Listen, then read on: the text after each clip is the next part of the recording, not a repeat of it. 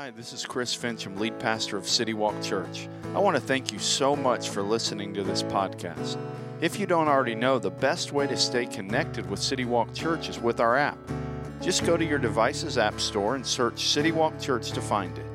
Whether you've been a longtime follower of Jesus or you're just investigating faith, our hope is that this message will help you take your next step in that journey. If you're in the area, we would love to have you come join us in person. For more information or to plan your visit, check us out at citywalkchurch.com or on social media at WeAreCityWalkCA. Morning. Morning online. Folks that are joining us online, yesterday we went and we dropped off hot cocoa to the people that that are online that we know of. And so some of them are watching. We're excited to have them. Hopefully you're enjoying your cocoa. We're actually not in our pajamas here, but hopefully you're in your pajamas because that would be good. But we're thankful that you're here, whether you're online or whether you're here in person. As Cherise said, and I want to just maybe say it one more time, this week is such a great opportunity, whether you're inviting somebody to join online or whether you're inviting them to come and join in person. We say this a lot around here. It takes about 30 seconds of courage to invite somebody, and that 30 seconds of courage has the potential to change someone's eternity. And so I want to encourage you, on your way out, pick up some invite cards, pick up a yard sign, pick up some door hangers. Usually at this time of year, we put door hangers all around our city, but because of COVID, we thought we'd probably freak people out if we were dropping things on their door. But I encourage you to pick up 4 or 5 and just do your neighbors, the people that know you don't have COVID, and put those on their door and invite them. Just a great opportunity to just say, hey, join us online at 5 or jump into an in-person service. And it's going to be a good time together.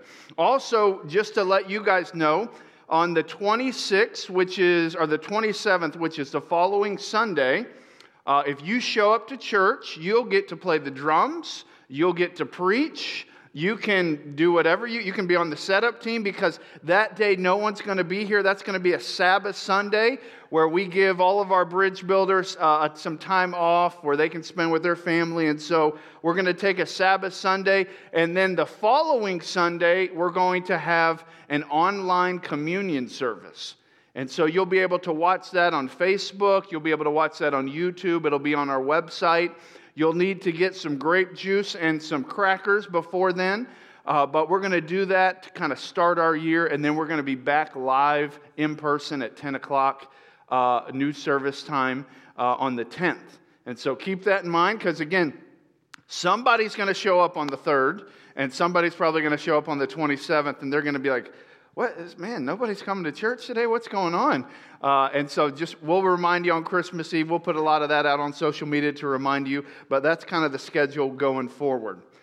Just like probably you, whether you're watching online or you're here with us this morning, all of us have probably over the last few weeks, and if you're a procrastinator, maybe in the last few hours, maybe while you're here at church, you're on Amazon, or you've been to Target, or you've been to different places because you've been shopping.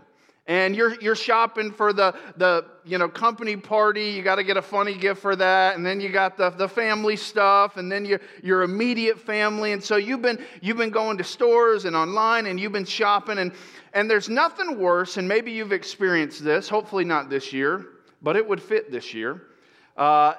When you go to the store, and you know exactly what you're going to the store for, and then you get to the store and you get distracted, and you buy 4 or 5 other things, and then you get all the way back home and you realize the very thing you went to the store to buy, you forgot to get. Has that ever happened? I'm sure it has. I know it's happened to me, where you're like, oh, that's what I knew I was forgetting something, and it was actually the thing I went for. Or maybe you've experienced something like this, where there's been an opportunity that has come along that you didn't recognize until it was too late. And after the fact, you realize, oh, I missed a huge opportunity that I didn't even know was available until after the fact. And oh, how I wish. Maybe it was you in high school and you were like, man, I didn't even know that girl would go out on a date with me. I thought she hated me. If I would have known, I would have asked her. Or maybe it was a job that you're like, man, I don't have a shot at that job, so I'm not even going to apply. But then after the fact, you find out, man, if I would have applied for that job, I might have gotten it. There was a good chance I didn't know it. Or maybe it was an investment where you said you missed an opportunity to invest in something, and then after the fact, you found out, I wish I would have invested in that. Think about this. There's somebody, and probably a lot of somebodies, that were sitting in their home one day and they were thinking, there's this new company called Apple. And I got this money in the bank, and I'm thinking about some different investments, and now I'm going to pass on that one. And I read an article just this past week. It was an article from 2019, and this is ridiculous, and there's a lot of people that regret not investing. If you would have invested $100 in Apple when they went public, that, as of the 2019 article that I read, would today be worth $67,564. So that was and again, there was somebody sitting at their home saying, you know what, I'm just going to pass on that one, and they don't probably make that in a year, what they could have made with $100 off of that. But whether it's an investment, whether it's a relationship, whether it's, hey, I went to the store and I forgot, we've all missed opportunities, and none of us like to look back and think, oh, I totally missed that one. But as sad as it is to miss an opportunity like investing in Apple, or miss an opportunity to go on a date with the person you wanted to go out on a date with, but you didn't ask because you didn't think you had a chance. As bad as that would be, it would be much worse to miss something that had ramifications on eternity, which is tragically exactly what happened the very first Christmas. In fact, some of the people that should have been most focused and honestly knew the most about the birth of Jesus, they knew more theology than everybody else. They knew more history. They knew more prophecy than anybody else. Some of the people that knew the most about the birth of Jesus actually missed the birth of Jesus. And others who were in that society pretty insignificant, others who didn't know all the theology, others who had not read any prophecy, they were the ones that embraced Jesus because they recognized him for who he was. Whether you're a person of faith, whether you're watching online or you're here this morning, or maybe you're kind of skeptical about the whole Christmas story thing, we can all agree on this statement. It's hard to embrace Jesus if I don't recognize him.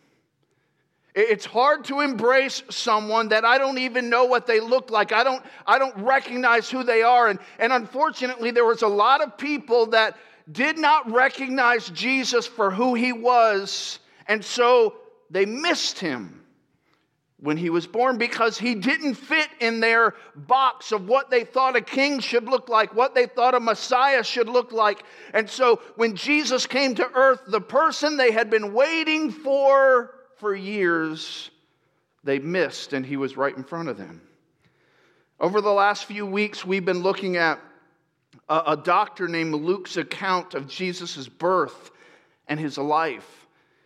And in Luke's account, it's a very detailed account because he's a doctor. And so doctors are detail-oriented people. And so, Luke puts a lot of detail into his account. And in his account, over the last few weeks, we've seen Jesus' birth and his life. And one of the things that he details out and really describes for us is the unlikely events that no one would have ever expected that ushered in the birth of God's Son. Luke details out some of the crazy, you could never write it in a book, no one would ever believe you, events that occurred that were actually part of bringing in God's Son into the world. And in Luke chapter 2, it's in the app or you'll see it up on the screen, it says this. Luke chapter 2 verse 1, he says this. In those days, a decree went out from Caesar Augustus that the whole empire should be registered. Caesar Augustus, if you know anything about Roman history, he was the nephew of Julius Caesar. His actual name was Octavius, and he kind of took over the empire when he defeated his kind of arch enemy Antony, and he reigned as emperor for about 41 years. And in 27 BC, he was given this title of Augustus, which actually was the beginning of, back then, what they would kind of almost worship their emperor. And this was kind of the beginning. When he was given this title Augustus, it brought with it some almost godlike worship for the emperor. And so this guy is extremely powerful. He is in charge of the Roman Empire, and during his reign, the Roman Empire prospered. During his reign, there was mainly peace for the Roman Empire. I mean, this guy was somebody pretty big and influential in history. And in the midst of his reigning, one of the things he did, and Luke, he kind of details it out for us, is he made a decree that every single person in the Roman Empire had to be registered or counted. And they had to be counted for one purpose: taxation. And so you can imagine how thrilled you would be. You think, man, God came to earth in the middle of like government overreach and all this. Like, man, this sounds very familiar to like today. But this is exactly what was happening. This kind of guy that was in charge said, hey, you have to go back to your home area, and you have to be registered, you have to be counted, because we want to take your money. And we have to know you exist so we can take your money. And so, as you can imagine, this made people really happy. And it says this in verse 2. The first registration took place while Quirinius was governing Syria. So everyone went to be registered, each to his own town. So just put yourself in this scenario. If you're watching online or you're here, so you're going about your business, like you have a family business, you're in education, you're working, and then all of a sudden, the guy that's in charge of the empire says, hey, you got to stop what you're doing, and you have to go back to your hometown with your family, and you have to be registered. So I don't care, just do what I say. Very inconvenient. It's not like you can get on a plane. Like these are like you walk to this place, or maybe you ride on a horse, but it's pretty super inconvenient. It costs a lot. And it really was just a big reminder that, hey, we're being oppressed by the Romans because we can't do anything about it, and we have to go do what this emperor says. And so that's kind of some of the events around the birth of Jesus. And it says this in verse 4. Joseph also went up from the town of Nazareth in Galilee to Judea, to the city of David, which is called Bethlehem, because he was of the house and family line of David. Joseph was a descendant of King David, and because David was from Bethlehem, now Joseph has to go back to Bethlehem to be counted, to be registered, along with Mary, who was engaged to him and was pregnant. So Joseph, he and Mary, they kind of decide, all right, it's time. And at this point, Mary is days away from having a baby. So when you're not even allowed to travel when you're that far. Like, you can't get on a plane. They don't want you on a plane when you're like 8.5 months pregnant. And so Mary is literally days away from having this baby. And Joseph comes and says, all right, babe, it's time to go. And so if it was today, 2020, They jump in the car. They'd pull up their, if they're Apple or Android, they'd pull up their GPS and you can put the map up, and they'd say, okay, man, so here's Nazareth. And if you read the scriptures, it says go up to Bethlehem. It seems like, well, that's actually down, but what the writer was saying is you had to go up mountains. So they're going to go from Nazareth to Bethlehem, and so Joseph had to decide, hey, it's going to take us about 2 hours. Do we want to pay tolls? Because there's a couple ways that are a little faster that we'd have to pay a toll. But then we got this one over here. It takes a little longer, but we're not going to have to pay a toll. And so they would have decided. And a couple hours later, they're in Bethlehem. But you and I know that Mary and Joseph didn't have a vehicle. And so instead of that, what they had to do is they had to either walk, and maybe there was like a donkey involved that they rode on a little bit. And so they would have had to pull up. You can put the next map up. They would have had to pull out the GPS and say, okay, there's really one way to get there, and we're going to have to walk. Or maybe we got this little donkey that Mary can ride on a little bit. And this is about 91 miles. It goes up about 2,000 to 3,000 feet in elevation. And it's going to take us, if we walk without stopping, it's going to take us about 34 hours. And so, yeah, let's get going. So this is a pretty big deal. So, I mean, you ladies that have been pregnant, you're talking about walking for about 8 to 10 days uphill with you're not even married to this cat yet. You're still engaged to him. And you're going so that you're doing all this so you can give your money away. And so that's where they find that. Sometimes we Disney-ish the Christmas story, but man, this is not Disney-ish. This stinks. This is not going to be fun. This is probably going to be a little frustrating to walk 8 to 10 days uphill 90-some miles with a lady that's about 9 months pregnant. She's days away from having a baby. And so they do. Instead of driving, they walk, or they maybe have a donkey. And in the midst of what was at times probably a little bit frustrating and very difficult, God's plan that he talked about hundreds of years later was happening. 700 years before Mary and Joseph took their first step on that 8 to 10 day journey, Micah said this in Micah 5:2. It'll be up on the screen. Bethlehem, Ephrathah, I don't even know how to say that word. You are small among the clans of Judah. One will come from you to be ruler over Israel for me. His origin is from antiquity, from ancient times. 700 years before Mary and Joseph took that first step, Micah wrote down that one day there's going to be a king. There's going to be someone very important that's going to be born in this little kind of unknown city at this point. It's not a big city. David was from there, but it's not like thousands and thousands of people. But this baby's going to be born there. And here's what's really cool. God was using the decree of an ungodly, greedy ruler as part of his plan to get Mary and Joseph to Bethlehem, because that's where Jesus was supposed to be born.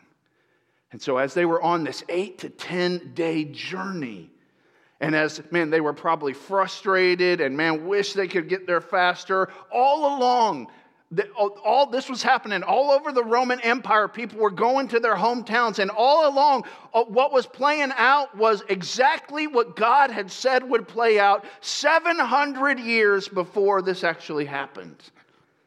And once they arrived to Bethlehem, it wasn't long, like I said, because Mary she was, one version says, great with child. She was ready to have this baby, and so that's what happened. It says this in verse 6. While they were there, when they got to Bethlehem, the time came for her to give birth. It says this in verse 7. Then she gave birth to her firstborn son, and she wrapped him tightly in cloth and laid him in a manger, or a feeding trough. It was an animal feeding trough, because there was no guest room available for them. Jesus was most likely born in either a stable or a cave where animals were kept. And when it was time for him to lay down, there was no bed for him. There was no soft covers for him. It was a feeding trough. It may have been wooden. It may have been made of stone, but it was where the animals went and put their faces in and to eat. And they laid Jesus in this manger. Over the years, and I mentioned this earlier, over the years, we've commercialized Christmas to the point where Jesus' birth seems like a scene from a Disney movie where animals sing and beautiful flowers bloom. But if you were there 2,000 years ago, if you were in the cave or in the stable with them that night, you'd probably have a different opinion than you do now of what that night was like.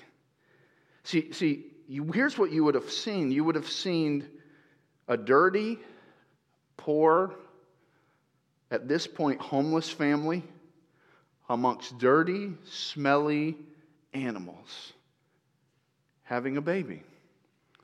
No medicine, no disinfectant, no fresh linens, no epidural.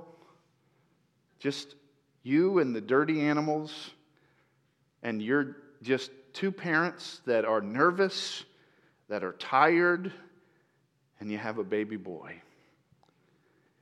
And here's what's cool, and this is what I think Dr. Luke wanted to make us really aware of as he writes this, because he wrote it very detailed, even more detailed than the other gospel writers.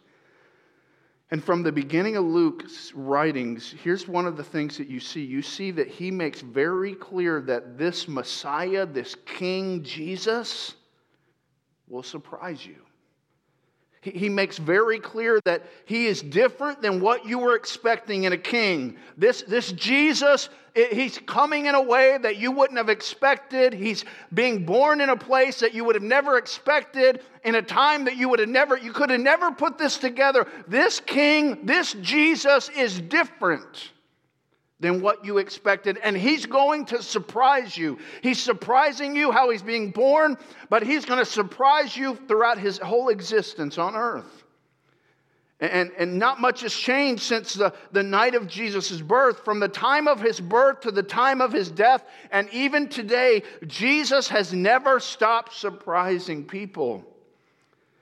He spent time with outcasts, which surprised people. He spent time with people that you weren't supposed to spend time with because it would ruin your reputation. He surprised people by who he spent time with.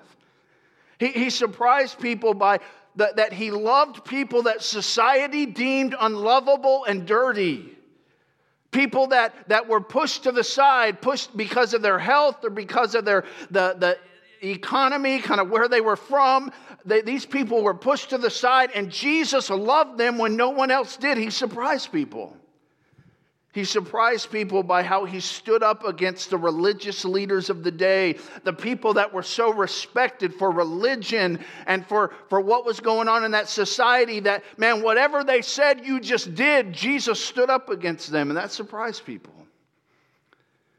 It surprised people that Jesus served as a humble servant and not as a proud ruler. People didn't get it.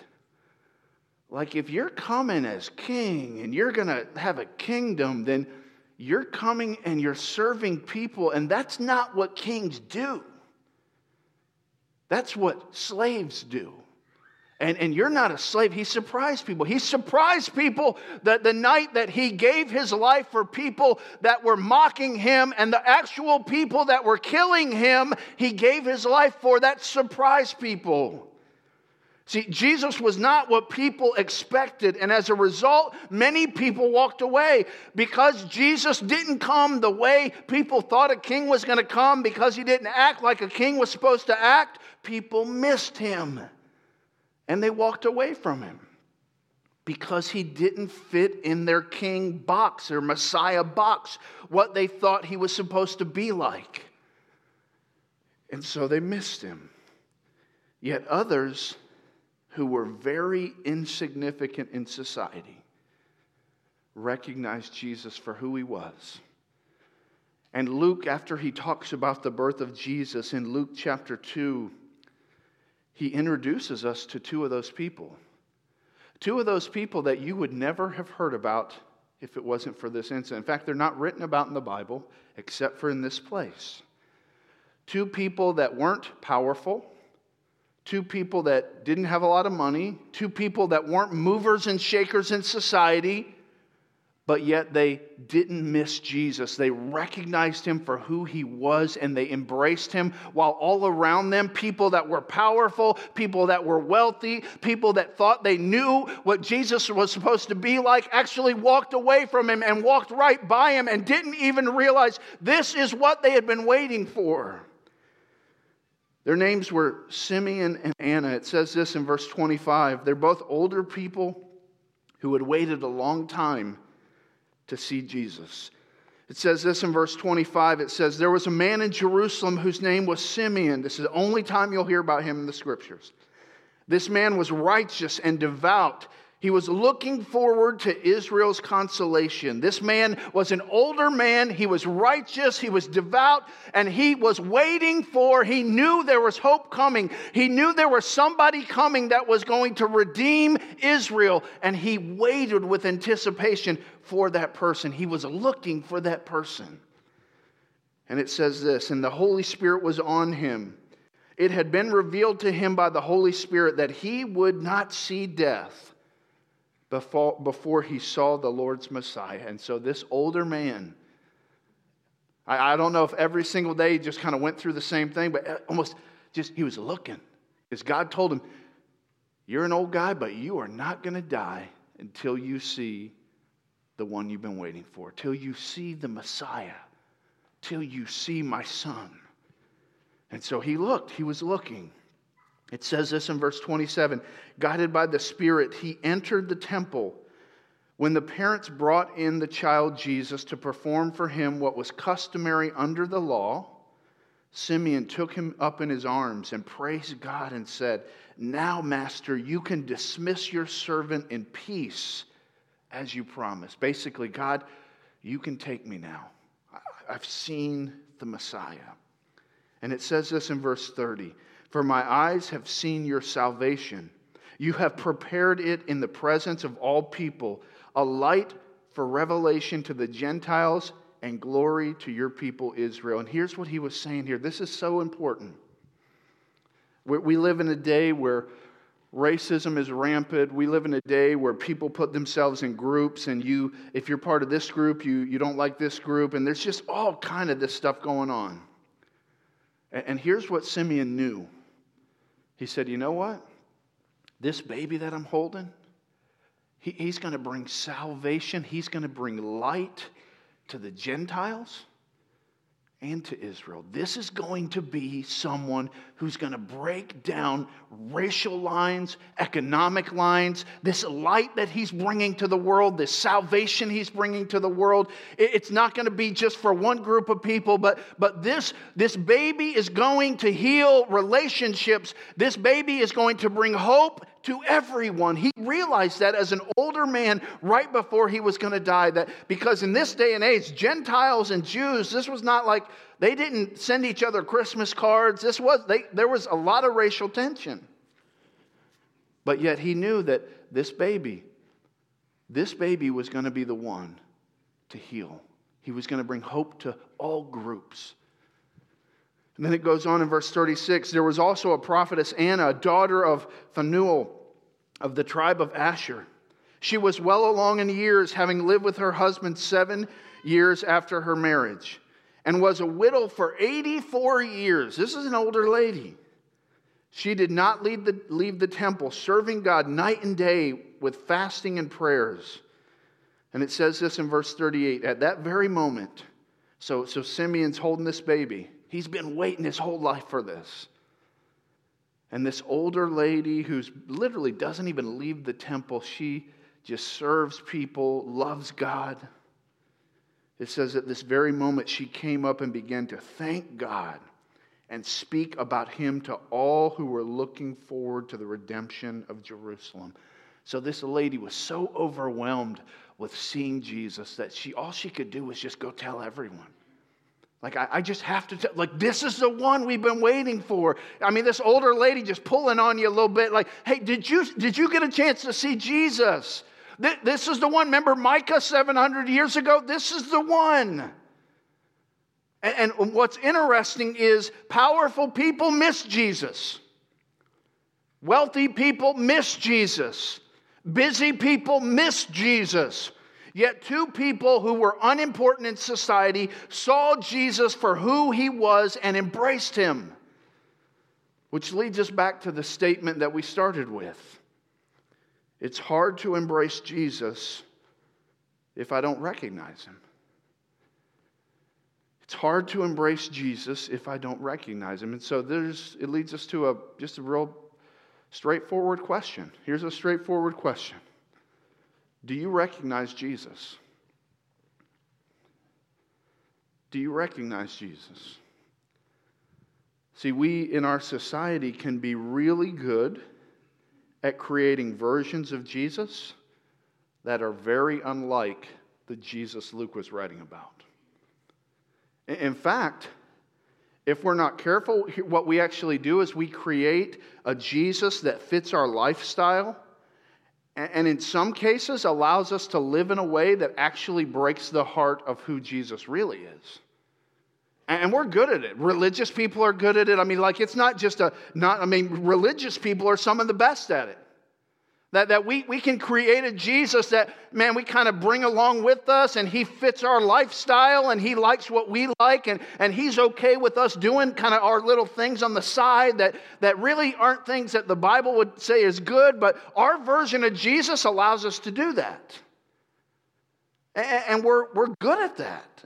So the question is, do you recognize the real Jesus? Do you recognize the Jesus that Luke was talking about? The Jesus that is holy, that's righteous, that's loving, that's humble, that's the Son of God, who was born in a barn. He lived a sinless life, and at the age of 33, he gave his life not for his own sin, but for the sin of the world, and he desperately wants a relationship with us. Do you recognize that Jesus?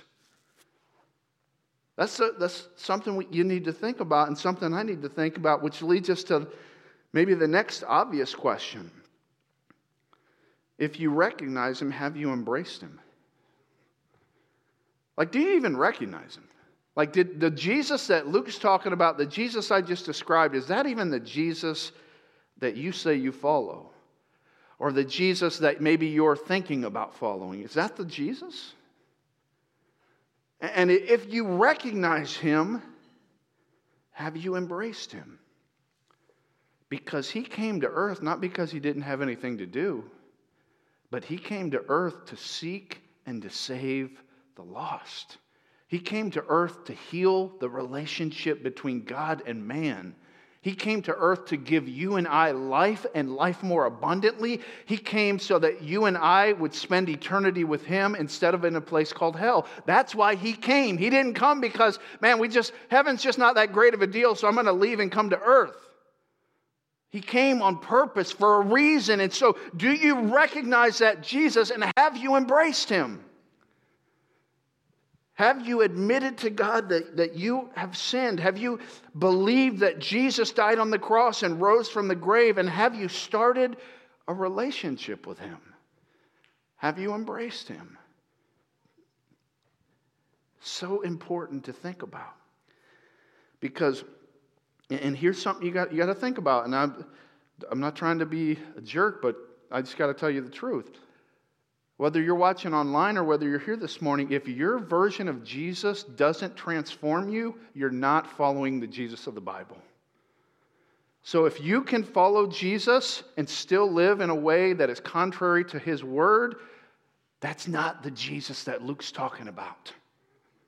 It might make you feel warm and fuzzy inside. It might allow you to do kind of what you want. But 1 minute after you die, you're going to realize you were following the wrong Jesus, and it's going to be too late. Because the Jesus of the Bible says, yes, I'm holy, I'm righteous. I want to transform you from the inside out. I want to give you life more abundantly than you could ever imagine. And I want to give you a home in heaven forever. But we are very good at creating other versions of him that promise those things, but will never come through. And as a result, we never experience life abundantly. As a result, we're separated from God for all eternity. And what a tragedy. How tragic would this be if 1 minute into eternity you realized you missed Jesus when he was right in front of you? There were people 2,000 years ago that walked right by Simeon and Anna as they were holding Jesus that missed him. And because of that, they're in a Christless eternity today. So as you think about your own life, I want to ask you again, I want you to think about it. Do you recognize Jesus? And have you embraced him? Let's bow our heads and close our eyes. And as we close out this morning, maybe you're here and with every head bowed and every eye closed, maybe you're here this morning or you're watching online, and in your heart you know that, man, I've missed Jesus. If I'm honest, I've missed Jesus. If I was to die today, I would die without a relationship with him because, man, maybe I know a lot about Jesus. Maybe I've been around a lot of people that know a lot about Jesus. Maybe I've had versions of Jesus that I've kind of grabbed onto. But the Jesus of the Bible that transforms, I don't have a relationship with that Jesus. With every head bowed and every eye closed, whether you're online or you're here this morning, if that's you, and if you're ready to embrace Jesus, I want to give you that opportunity. Would you just, in the quietness of your heart, would you be willing to just admit to God that you've sinned? Would you admit to God that, man, I'm not perfect. I've disobeyed you. Would you admit that to him? Would you be willing, whether you're watching online or you're here this morning, to believe in your heart that when Jesus came and died on the cross and rose from the grave, that he did that for you? And then would you just come to him, believing that he died and rose again for you, and just come to him and say, Jesus, I want to start a relationship with you. With every head bowed and every eye closed, if you're online or if you're here this morning, if that's you and you would say, Chris, today I believe that, and today I want to embrace Jesus. I want to start a relationship with him. I'm going to say a simple prayer. And whether you're online or you're here this morning, you can just word this prayer to God in your heart. What it takes? No. You say, Chris, does this prayer save me? Does this prayer start? Is this what it takes? No. Prayer is just a way that we show God what we believe in our heart. And so in the quietness of this room or in the quietness of your living room as you're watching online, would you just in your heart say this to God? Say, dear God, I admit to you I've sinned. I've disobeyed you. Just tell him. Tell him, God, I believe that Jesus came and he died on the cross and rose from the grave for me. And then just invite him. Say, Jesus, I'm coming to you. I want to start a relationship with you today. Save me. With every head bowed and every eye closed, if you're here this morning, you're watching online, and you would say, Chris, this morning I prayed and I asked Jesus to save me. Nobody's looking around. But if you're here this morning and you prayed and asked Jesus to save you, would you just slip up your hand real quick? Just slip up your hand. Say, today. Anybody else? If you're watching online, you can just put an emoji hand in the comments. Maybe you're here and you'd say, Chris, I'm a follower of Christ. I've made that decision before. And for you this morning is just a reminder, and it's really a reminder to be so grateful to God for the day when you recognized who Jesus really was. And we never want to take for granted the grace that God showed by even making Jesus real to us. So would you just thank him? Maybe just in the quietness of your heart, would you just thank God for the day that you saw Jesus and embraced him? And as you seek to see him clearer, I want to encourage you to spend time in his word on a regular basis. Because as you get to know him more, you will be better able to reflect him to our world, and less people will miss Jesus if we reflect him. This morning, if you've made a decision, maybe you made a decision to trust Jesus as your Savior. Maybe you made a decision to re-engage in your relationship with Jesus. Maybe you have a prayer request. would you just use that card that's right in front of you? If you're watching online, you can use the card that's online. And just let us know the decision that you made. And if you're here with us this morning, you can just drop that card in the offering basket, and we won't bug you, but we'll send you an email just to try to help you along with your decision for Jesus. Lord, I thank you for being real to us. Lord, I thank you for the day that my mom, in the quietness of my bedroom, as she was putting me to bed, told me about you. And Lord, I am so thankful that you opened my eyes as a little kid to know you and embrace you. And Lord, I pray for my friends that are watching online and are here this morning. Lord, if there's anyone that's listening that hasn't embraced you, Lord, I pray that they would today. In Jesus' name, amen.